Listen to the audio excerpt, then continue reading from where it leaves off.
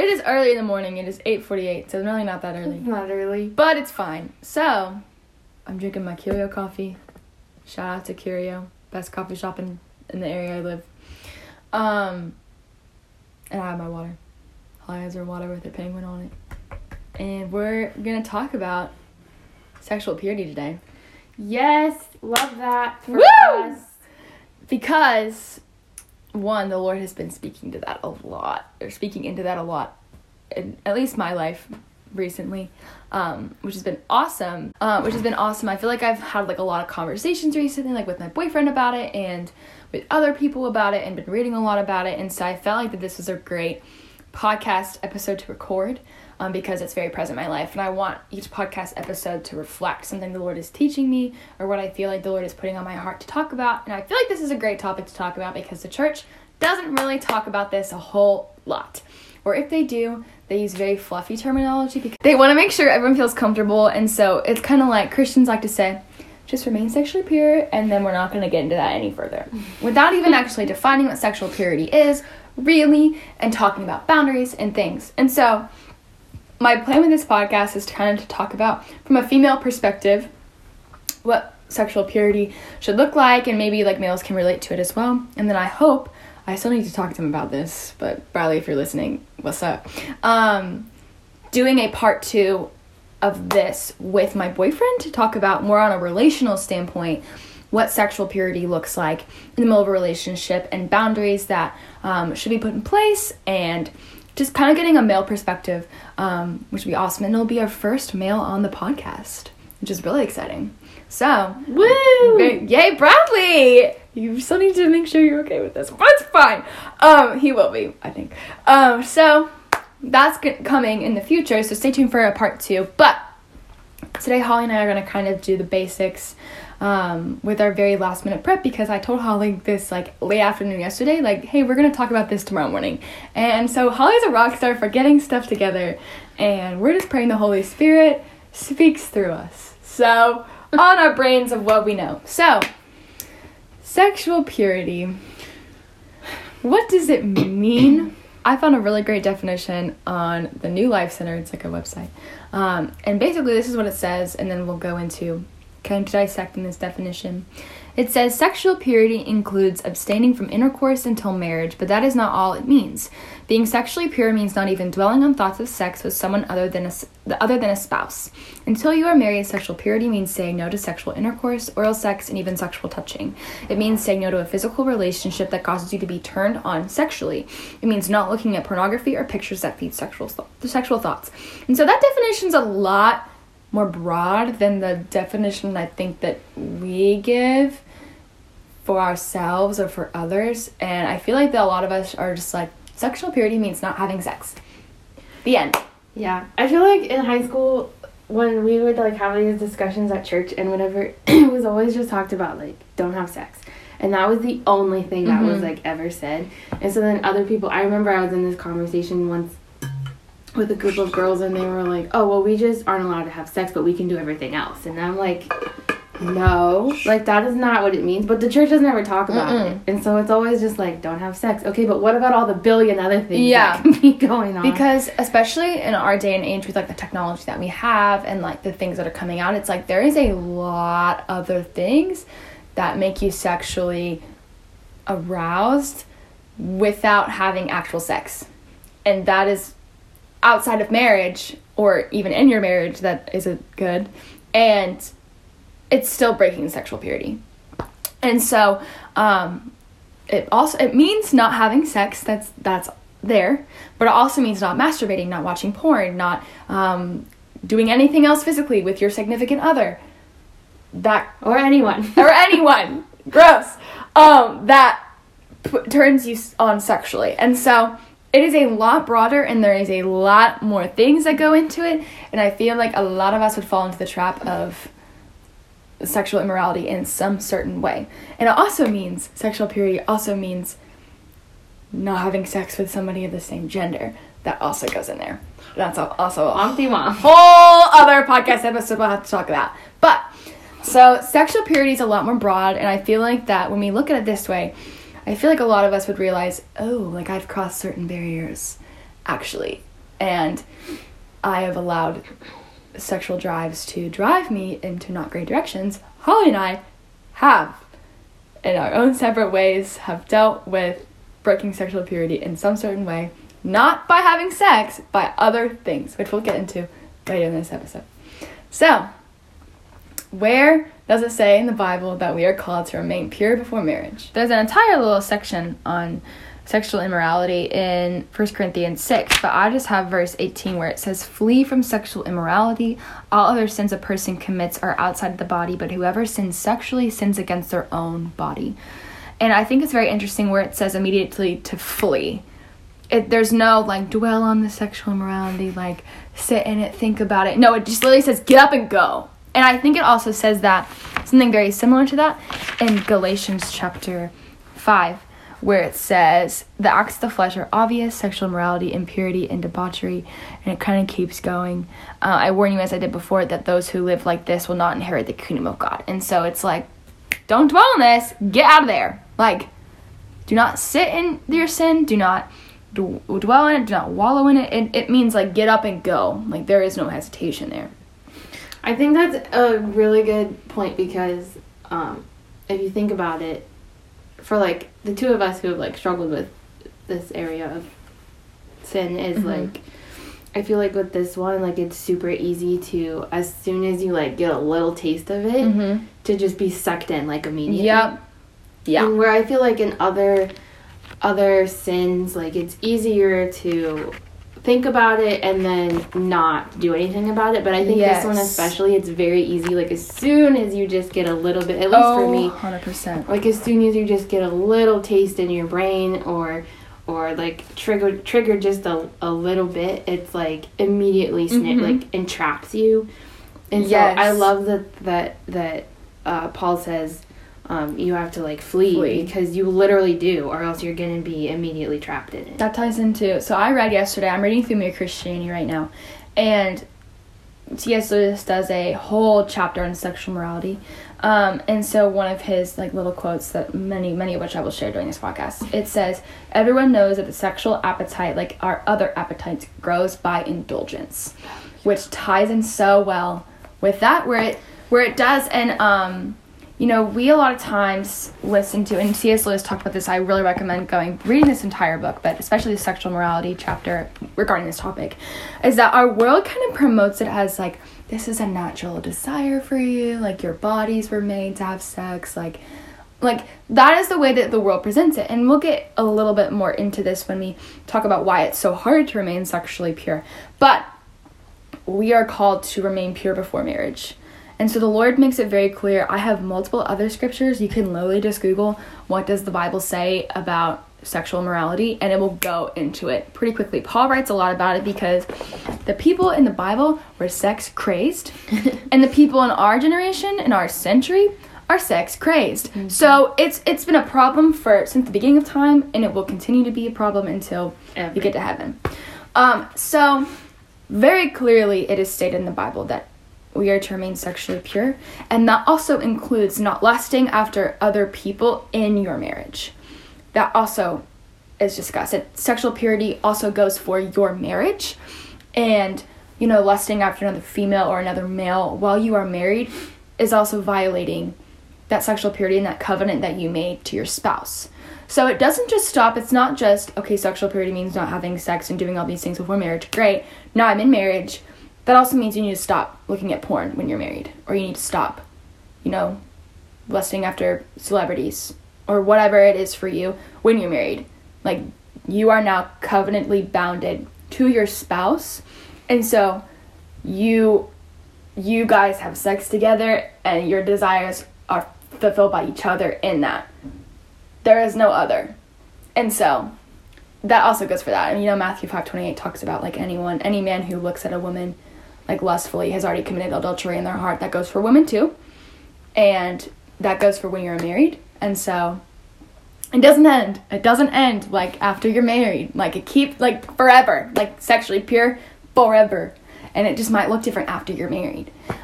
So why does the Lord call us to remain sexually pure? Why? It's like that one vine where the guy goes, why? What? You don't know it because you haven't seen it. But if you know it, just let me know if you know it, and you can be like, yes, Emma, that was good. I'm too old. But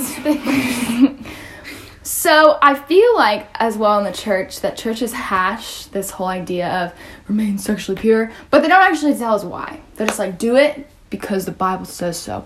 And that's a bullcrap answer. I'm sorry. Like, you gotta give me more than because the Bible says so. It's like, the Bible says a lot of crazy things, and I'm not gonna like dashing babies' heads on the rocks. Yes. So David says that in Psalms. You should look it up. It's really the Bible says a lot of things, and so I think that we need to understand a little bit more behind.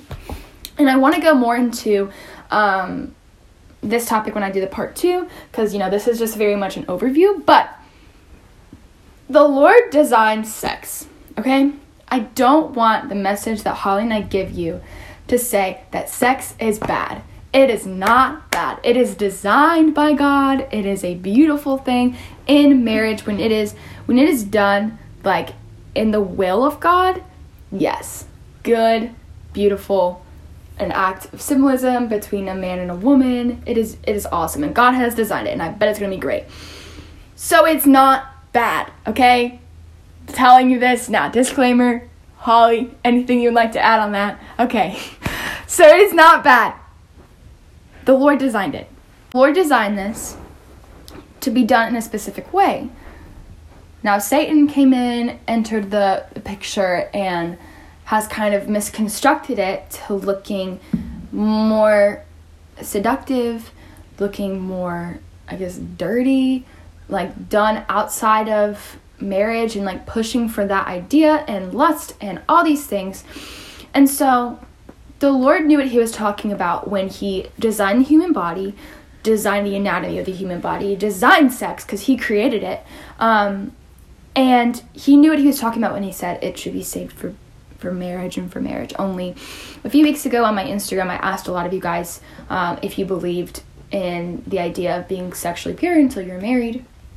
And a majority of y'all said yes, and you guys sent me really, really great responses. And I'm planning on also writing a blog post about this topic in the future after I do more research.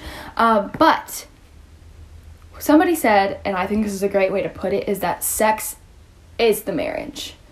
So it's blah, blah, blah, a husband and wife, make their vows in front of everybody, and then they go and they have sex, and the sex is actually the thing that binds them together. It is not just the piece of paper, it's not just the rings, it is the actual process of having sex that binds them together in a spiritual, in a physical way. And when you have that connection with somebody outside of your spouse, that is very dangerous because of what happens to your body after you have sex with somebody. So when you have sex with somebody, I want to do more research on the science behind it, because I don't know the specific names of the hormones and things like that. But when you have sex with somebody, it creates a soul tie, which is very dangerous and takes a lot of work to break. It is a spiritual tie between you and another person. And actually what happens to your brain is that a chemical is released when you have sex with somebody, and that binds you to them. And so it is very hard for that to break. And so the Lord knew that if he allowed everyone to have sex whenever they wanted, with whomever they wanted, it would be a lot of emotional turmoil and emotional stress to break all of those soul ties and those emotional binding things.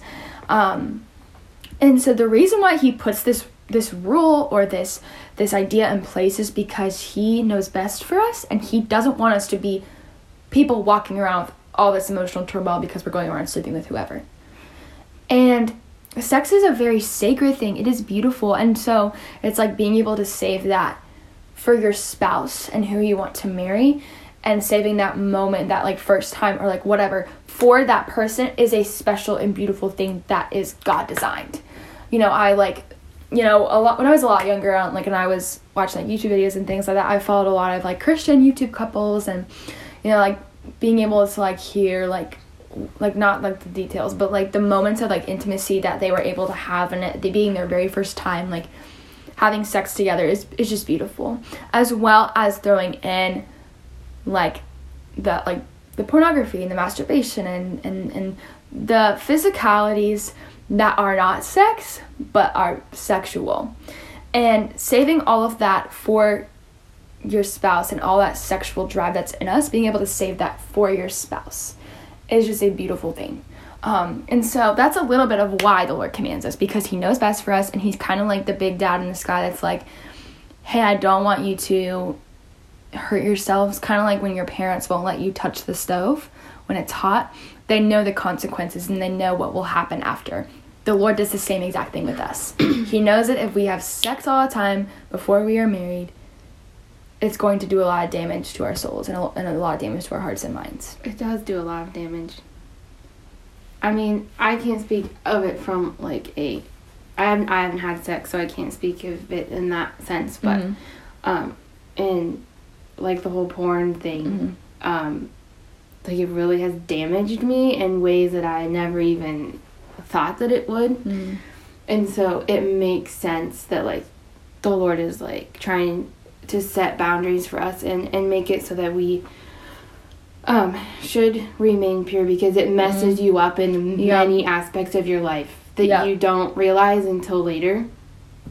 And that's really the only thing, which I guess we can talk about later, but it does. It messes you up. Speaking from experience, it messes you up. For me, from my experience, looked a little different. So I also have not had sex, but in high school, I went pretty far with a guy that I was talking to, and like did a lot of like physical things that were very sexual. And it took me so long to like move on from that. And like even though like we like actually did not have sex, like soul tie was still created there. Just from a relational standpoint. And it took a very long time to forgive myself, to move forward from that, to move on from the feelings I had for him because of a lot of stuff we did. And, like full of regret like with that, but also like very thankful that I was able to have that experience, because like me being in a relationship now, it's like I know specifically like what boundaries I cannot cross.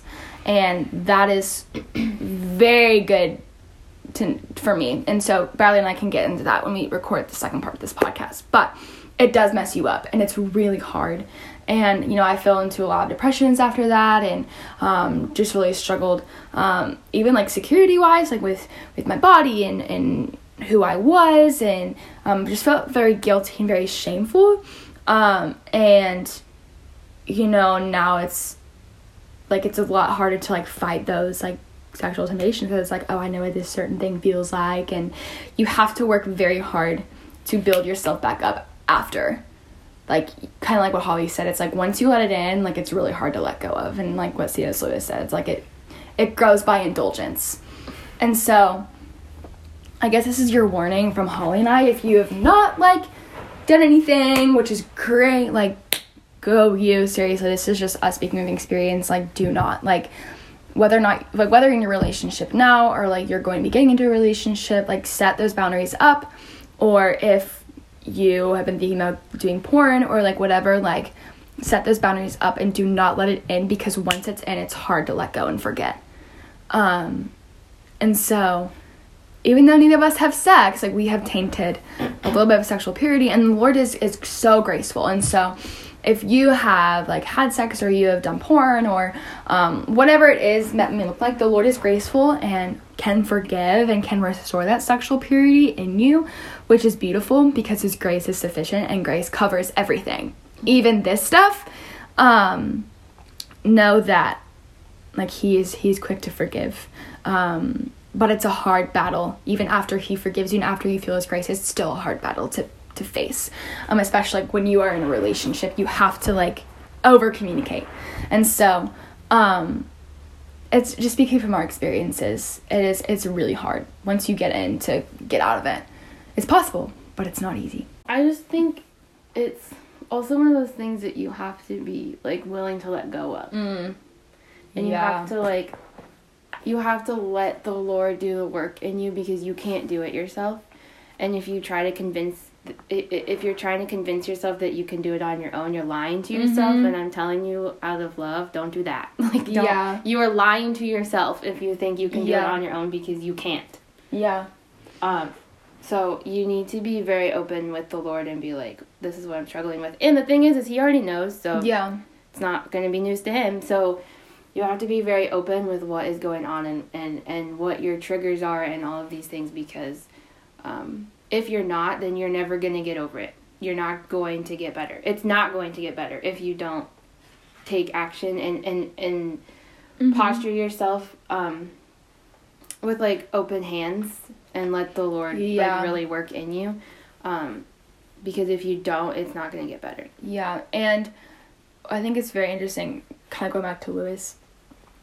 He writes a little bit where he goes, a famous Christian long ago told us that when he was a young man, he prayed constantly for chastity, so sexual purity. But years later, he realized that while his lips had been saying, "Oh Lord, please make me chaste," his heart had been secretly adding, "Please don't do it just yet." And ouch. Kind of like what Holly said, like, you have to be willing to let go of it. And a lot of times, like, at least for me, like, in the past, a lot of it looked like, "Lord, I need to stop this, but I don't want to, so I need you to make me want to." Yeah. Or it's like, I need you to, like, and, like, at some point, like, I would feel, like, dirty. I would feel, like, even just, like, desiring it. Not even just, like, doing anything, but just desiring that. Like, that sexual, like, those, like, whatever. Like, I would desire it, and then the Lord would be like, "Hey, like, remember how, like, you felt after?" Or remember, like, blah, blah, blah. And then I would start to feel, like, not guilty, but just, ugh. Like, I need to go take a shower or something like that. Like, I would feel gross and slimy. And, you know, when I got to that point, I was able to actually be like, "Oh, I don't want this anymore. Like, I really don't want to desire this." And so then I was able to let go of it, because, you know, like, heavily desiring, like, that stuff is very dangerous, like, before marriage. Yeah. It's like, you know, sex is gonna be great, like, when we're married, like, all this kind of stuff, and that's great to, like, think that and know that, but when it's, like, all you can think about and all you desire, and it's leading you towards other thoughts, dangerous game. And then Lewis kind of goes on to write, where it says, "We may indeed be sure that perfect chastity, so perfect purity, like perfect charity, you will not be attained by any merely human efforts. You must ask for God's help." Because he designed sex, why wouldn't we ask him to help us battle this whole idea? We should ask him, because he designed it. He knows what happens, and he knows what the drives are. He knows all that stuff. And so to really ask him for our help is amazing. And also having accountability partners, like Holly and I are for each other, or when you are in a relationship, establishing those boundaries very clearly in your relationship with your partner. Like, it is important to talk about it and to bring it out in the open, because Satan wants to isolate it and hide it in the darkness. And the minute that you begin talking about this, the minute that darkness can't stay, because you're exposing it all. And so you can't do this on your own. You can't battle on your own. You need to bring God into it, and bringing somebody that you trust into it as well. And talking about it is so important. Do you want to add anything? I like that Paul talks about, I'll always bring up Philippians, but I like that Paul talks about this, and I know everyone has heard this, like, so many times, because it's one of those verses that people put on their plaques and on the wall in their houses, but it's in Philippians 4, and he says, I'm going to start in verse 7, "And the peace of God, which surpasses all understanding, will guard your hearts and your minds in Christ Jesus." And that verse alone is really powerful, but I'm going to continue. "Finally, brothers, whatever is true, whatever is honorable, whatever is just, whatever is pure, whatever is lovely, whatever is commendable, if there is any excellence, if there is anything worthy of praise, think about these things, which you have learned and received and heard and seen in me. Practice these things, and the God of peace will be with you." And I just think that verse just, like, popped into my mind, because I think that when at least for me personally, and I'm sure this is for Emma too, is, like, when we are struggling in, I don't know, sexual desires or whatever, like, we're thinking about the wrong things. Yeah. And our minds are not set on the right things. And what Paul is saying is, like, you know, think about these things, because when your mind is set on these things, there will be peace and God will be with you. And that is where, that is how you can protect yourself and combat these not great desires that you have. And I think that is, like, the one thing that I always have to deal with, is, like, when all of a sudden I have, like, something triggers me, or I know I'm going to struggle with something later that day, it's like I immediately go to this verse. It's like, all right, I need to start thinking about like, whatever is pure, whatever is true, whatever is honorable, like everything is like worthy of praise. Like, think about these things, because when you're focusing your mind on the Lord, you're not focusing on anything else. And that's like the one thing that I have really been struggling with recently is like, you know, my quiet time hasn't been that great, and so I'm struggling in all of these different areas. And so because I know that like my quiet time hasn't been good, that is why I'm struggling in all these areas, because my mind is not set on Jesus. My mind's not set on the Lord, and so my mind is set on all of these worldly things that are not good for me. And so I just want to encourage you that like set that time aside during your day that you can set your mind on Jesus, because when your mind is focused on him, it's not focused on anything else. Oh, 100, that's really good. Oh, where is that? So Darren it's a very similar verse to the one that Holly just read. It's in James, and our pastor I'll read the verse and then I'll explain. So it's in James 3, and it says, "But the wisdom that comes from heaven is first of all pure, then peace-loving, considerate, submissive, full of mercy and good fruit, impartial and sincere." So it kind of gives off those like the list of adjectives as well. And our pastor Darren also did the opposite.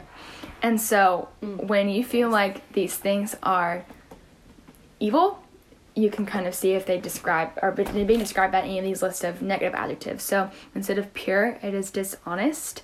And instead of peace-loving, it is divisive. Instead of considerate, it is self-serving. Instead of submissive, it is unyielding. Instead of full of mercy, it is judgmental.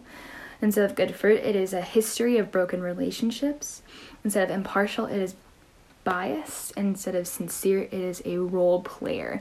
And so that can kind of go into the way that you serve others, and also in the way of your thoughts. Like, are your thoughts self-serving? And that also comes with sexual thoughts, and like even like in that relationship dynamic, like all those things. And so kind of in the Philippians 4 7 and 8 verse, you can also look at what the negatives look like in that, and are your thoughts kind of being wrapped around that negativity. And so last, I want to talk about like why it is so difficult for us to remain sexually pure in this world. And now that we know that sexual purity is not just not having sex, it is a lot of other things. Like, why is it so difficult to do that? Literally, we have to look at the world, and we have to look at the people in the world, especially those that are not believers. And Paul talks about this all the time, that the world is the enemy, and that we can't even be friends with the world, and the world is very lost, and the world, you know, and I think it's 1 or 2 Timothy 4 talks about how it's like people are desiring sin, and so they will listen to whatever doctrine that their itching ears want to hear. And we are a sex-crazed generation. I said that earlier, like we literally are. And, you know, because it's very hard to resist the temptation of sex or anything sexual, a lot of times it's too hard for us, or we don't want to actually let go of it, and we try to justify it. And so a lot of times what you will hear is that like you're allowed to desire sex because like it is part of your nature, it is part of your body, it's the way your body functions, or you can do X, Y, and Z, but you can't cross this line because that's really bad, but the things before it aren't bad because, you know, like you were made for this, like all this kind of stuff. And also the idea of do what feels good, like whatever your heart's telling you to do. Like, we have a lot of fluffy language that's spoken in our culture and in our society that tries to justify sin. And it's really easy to listen to those voices because it's very comfortable to listen to those voices. You know, living as a Christian is really hard because we are called to be other than the world, and we have to die to our flesh. And that's very difficult. It is so hard to do that every single day. Like, whether or not I'm struggling with sexual, like, whatever, it's like, it's still hard to die to my flesh in other areas of sin. And, like, I don't know, like anxiety is just a big one for me, and pride, and all these things. Like, it's hard to die to our flesh, especially with something that grows by indulgence, which is sex and anything sexual. And so in a world that is very sexualized, like what you watch on TV, all the pop songs are about sex, all the billboards are like half-naked people, like we got Victoria's Secret going on, like you have easy access to porn. Like, it is literally everywhere in our society, and it feels good. It does. Like, you know, like in the moment, like, I wouldn't know this for sure, but I bet having sex in the moment feels good. Doing anything sexual feels good. Watching anything sexual feels good. Like, reading anything sexual feels good. Listening to things that are sexual feels good. It feels really good. And it's really hard to say no to that kind of stuff. And I bet that you guys can, those of you who have struggled with this, understand that it's really hard when the world is screaming, sex, do what your body's telling you to do what your heart desires. It is really hard to fight the temptation. Would you agree? Yes. Anything you'd like to add? I was listening to a sermon yesterday. It's Matt Chandler's sermon that he's doing on Revelation, this series. And he was speaking in Revelation 4 and 5. And he didn't necessarily, well, he kind of did relate it to this topic, but I'm going to relate it to this topic. And he was talking about, because in Revelation 4, it's all about, like, the throne room in heaven and Jesus sitting, or God sitting on his throne. And Matt was saying, you know, like, when we try to do things on our own, like, we try to set up our own little puny throne because we don't have faith that God in his big, massive throne that everyone is worshiping can handle it. And so we want to set up our own little puny thrones and, like, try and take control of our own life. And he was talking about worship and how, and in chapter 4 is when those, like, weird-looking creatures are, like, worshiping the throne, and it's, like, an interesting scene. But he's saying, like, you know, we are made to worship God, and when we're putting ourselves in our own little throne, like, we are basically rebelling against him because we think that we can be God and we can't. Yeah. And he had this quote, which I think is very relevant to this topic. It's by a theologian named Edmund Clowney, and it says, "Without worship, we live manipulated and manipulating lives. We move in either frightened panic or deluded lethargy, as we are, in turn, alarmed by specters and soothed by placebos." And there's a lot of big words in there, but he's basically saying if you don't live a life of worship, like, we are going to be alarmed by all these outward things that are going to deluded to our brains and dangerous to us, and then we freak out. And then instead of turning to God on the heavenly throne, we turn to our little tiny throne, and then we get soothed by placebos. So we're soothing ourselves with these things that are not going to fulfill because they're fake, they're not real. And so I think that this quote is very relevant to this topic, because that's essentially what we're doing when we're not fulfilling, like, sex the way that it's supposed to be. We're like soothing that desire with fake things and things that are never going to actually fulfill us, because God ultimately is going to be the one that fulfills us. And I just thought that was very fascinating. That idea of, like, being soothed by placebos, I think, is so relevant in everyday life. And, like, not even just sex, but just, like, everything that you're choosing to idolize over Jesus is like soothing this desire and this emptiness in your heart that's only going to be fulfilled by the Lord, but you're trying to fulfill it with all of these other things that are never going to fulfill you. When you are walking in the Spirit, when you are filling your mind with the things of God and you are sober-minded, it talks about that in 1 Peter 5, I believe. When you are sober-minded and you are on guard, you are able to combat these desires and temptations a lot easier than you are when you are not walking with the Spirit. And, like, for me, and I bet I can speak for both of us, it's like when we're not in the Word, when we are not constantly filling ourselves with things that are Spirit-led, like even music or books or what we are watching, if we are not careful, those temptations and desires can easily come in and easily, distract us. And so, this is a very hard topic. This is a very hard struggle that I think more of us than I think that we realize struggle with. Kind of like pornography and that whole epidemic. It's like a lot more people than I think you guys realize struggle with this. And it's a big deal, and it needs to be talked about, because the more that it is discussed and exposed, the more that we can combat it, because it is in the light. And one of the things that Satan has tried to do with sex is kind of put it in the dark and make it a very, like, spicy thing, and, like, everything's all about, like, being sexy and, like, hidden and, like, secretive. And when he does that to things, like, he perverts it and he makes it sinful. And so when we bring it into the light and we say sex is not bad outside of marriage and outside of a male and a female, when we say it like that and we can discuss it and discuss the issues of it before marriage and how we can combat that, then the desire to do it kind of diminishes a little bit, and we can fight it better.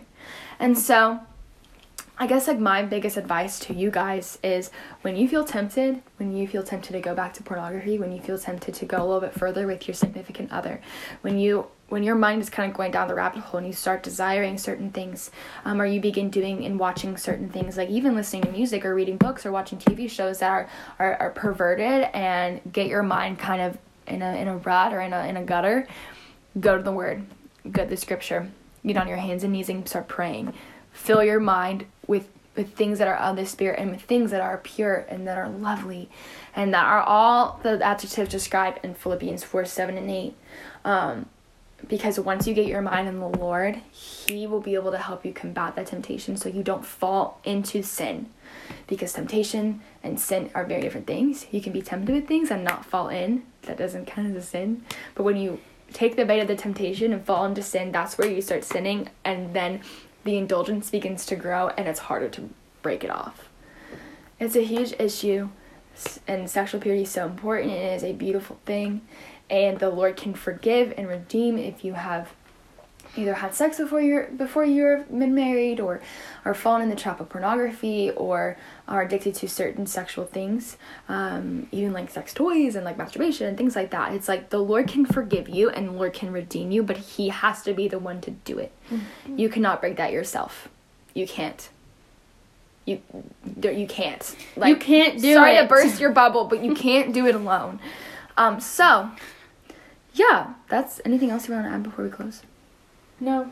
Okay. That was good. Well, Bradley and I will be on here in the next few weeks. I don't know when this will be, to talk about sexual purity in the more of a relationship dynamic.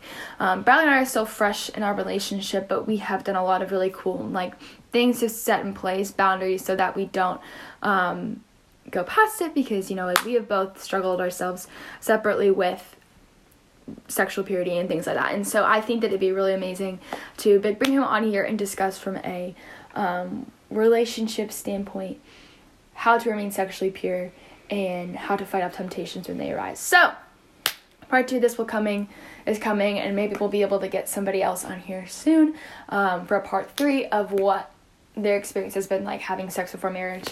So it'll be really exciting. This is a really good topic. So yay! Okay, well, with all that being said, I'm Emma. I'm Holly. And we'll catch you on the flippity flop. The flippity flop. The flippity flip.